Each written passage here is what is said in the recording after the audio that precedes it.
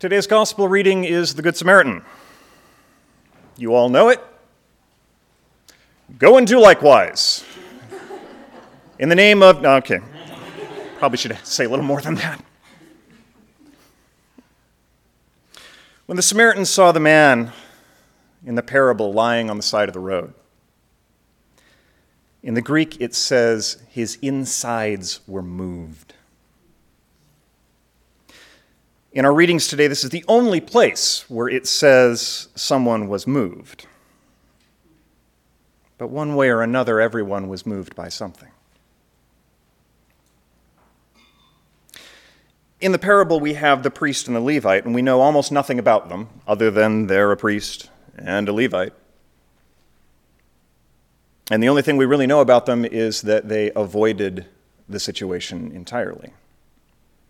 So it's kind of hard to know exactly what moved them. Luckily, we have an Old Testament reading. And in the Old Testament reading, we have a priest who was all about avoidance. We have Amaziah, who is responding to Amos. And Amos is preaching destruction, death, and exile.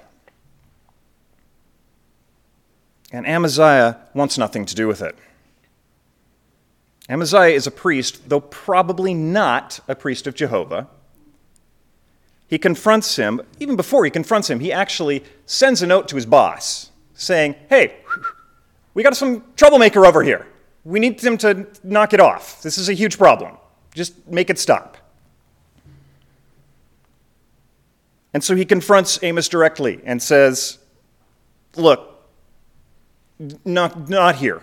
You want to go prophesy? You got an entire nation down south of you. You can prophesy there. It's great. They'll love it. Just leave us alone. Go away. Not here. As far as Amaziah is concerned, Amos is a problem, and he just wants that problem to disappear. And I can't help but think that the priest and Levite in the parable probably wanted the same. There's a problem on the side of the road. I don't want to deal with it. I can't deal with it. I don't have time. I just want it to disappear.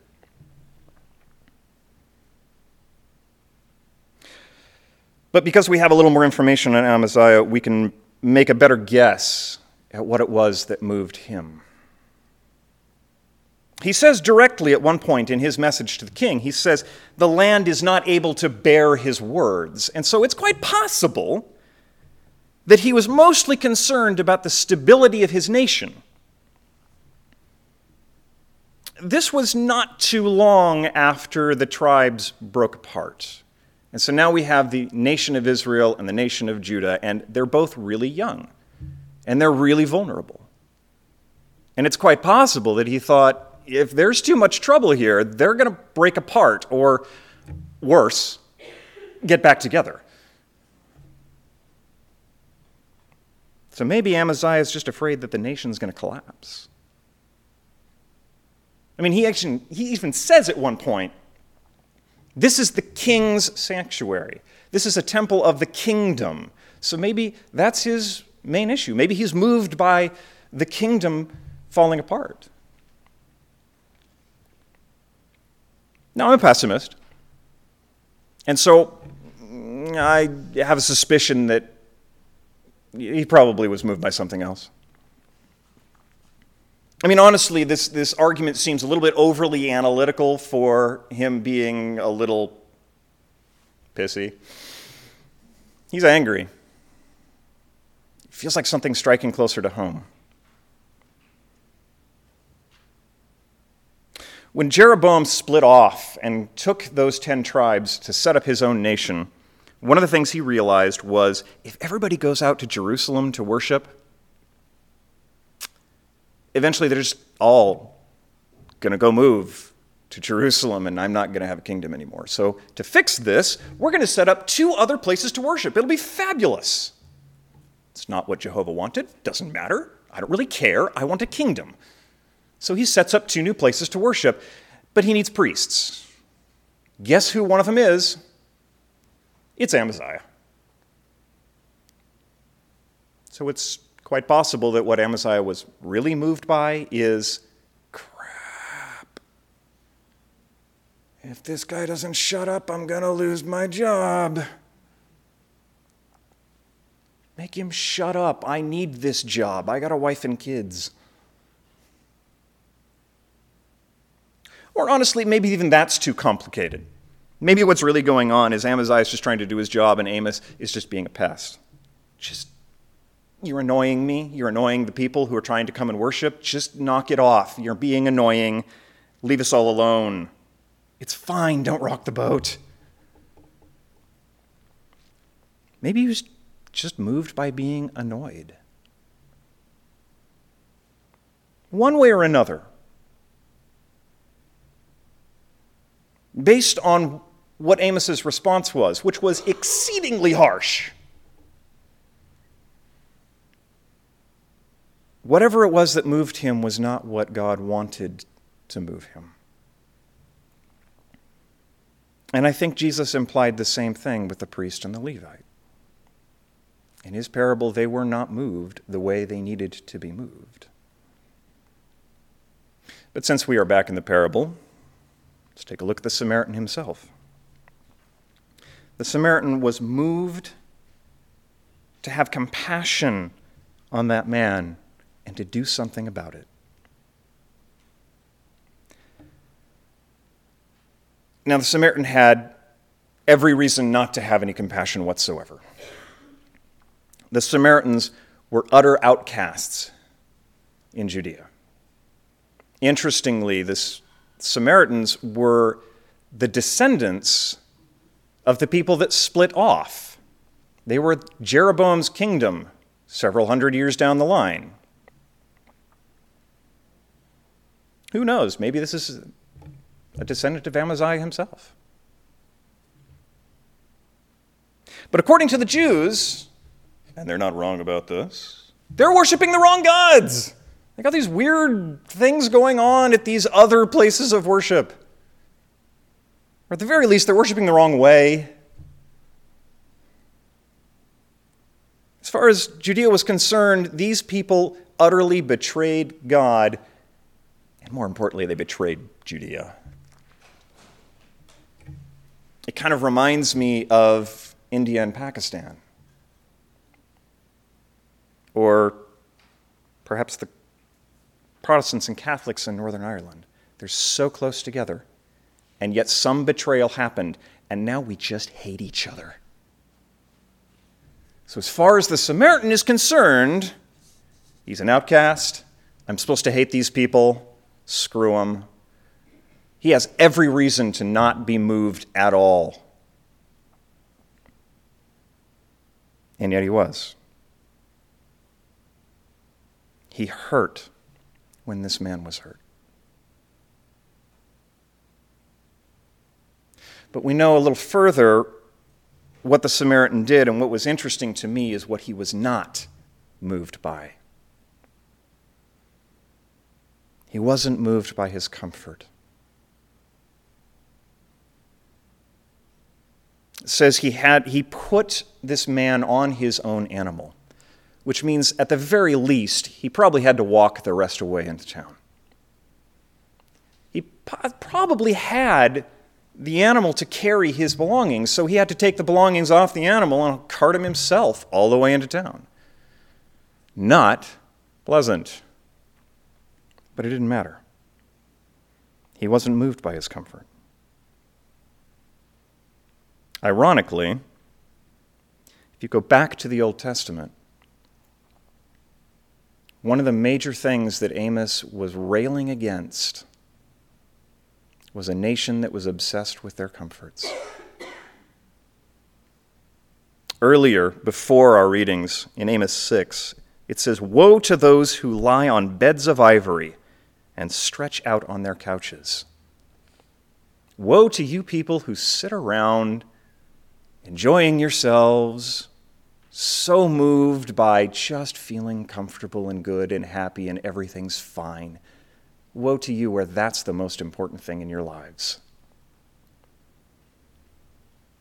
These people were concerned about their pleasures and their comforts, but they cared not a whit about those who had none for themselves.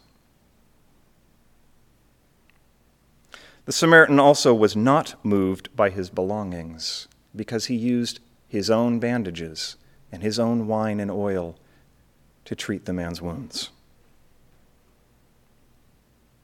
Meanwhile, Amos's audience was moved far too much by their belongings. They built massive houses.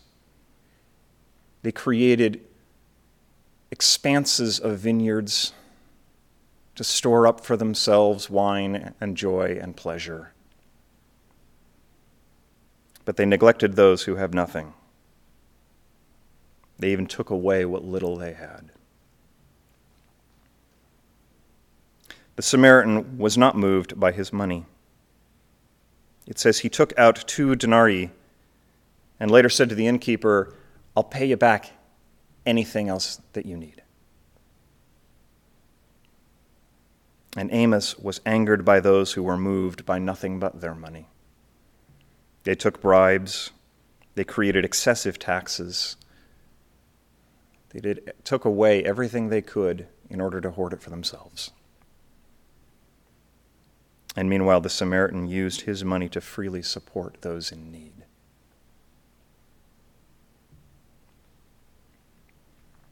Lots of things could have moved this Samaritan.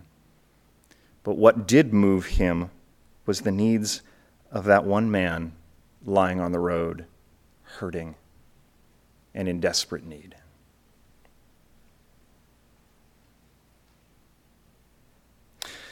But then there's one more figure that I wanted to consider, which is the lawyer, who was the inspiration for this parable in the first place. What moves a lawyer? Well, in this day and age, these lawyers were Torah specialists. What moves them is the law and the commentaries on the law and the commentaries on the commentaries of the law and all the rules and regulations and all the details that they had to get absolutely right. And he even specifically set out, it says right at the beginning, in order to test Jesus, in order to make sure that Jesus was doing it right, was following the rules, knew exactly what's good and bad, right and wrong. Let's make sure that Jesus is on the right page. That's what he's concerned about. And later it says, wanting to justify himself. So he's not just moved by rules, he's moved by being right about the rules. Or maybe being on the safe side of the rules. But Jesus' parable unraveled his attempts to create these simple rules. This is good, this is bad. This is safe, this is dangerous. Jesus was attempting to completely rewrite his categories. It seems to me that what part of Jesus was doing was trying to say, you're being moved by the wrong things. And I suppose that's the point. God cares about what moves us. We can be moved by things in a way that aligns us with God's will and his character. And we can be moved by things in a way that push us toward him. Or we can be moved by things that don't move God at all, or move him to anger, or pull us away from him. What moves us matters. So it can be a good thing to take stock of what moves us now and then. If, like Amaziah, we are angry, that might be an excellent time to stop and say, okay, what's moving me? What is this really about? What do I need to fix, to change, to accomplish? If, like the lawyer, we want to justify ourselves, maybe we need to stop again and think, what is moving me? What do I need here? Or when we realize that we aren't, like the Samaritan, moved by others' needs. When we find ourselves callous, like the priest or the Levite or those that Amos was angered against. Maybe we need to stop and ask ourselves, what are we moved by?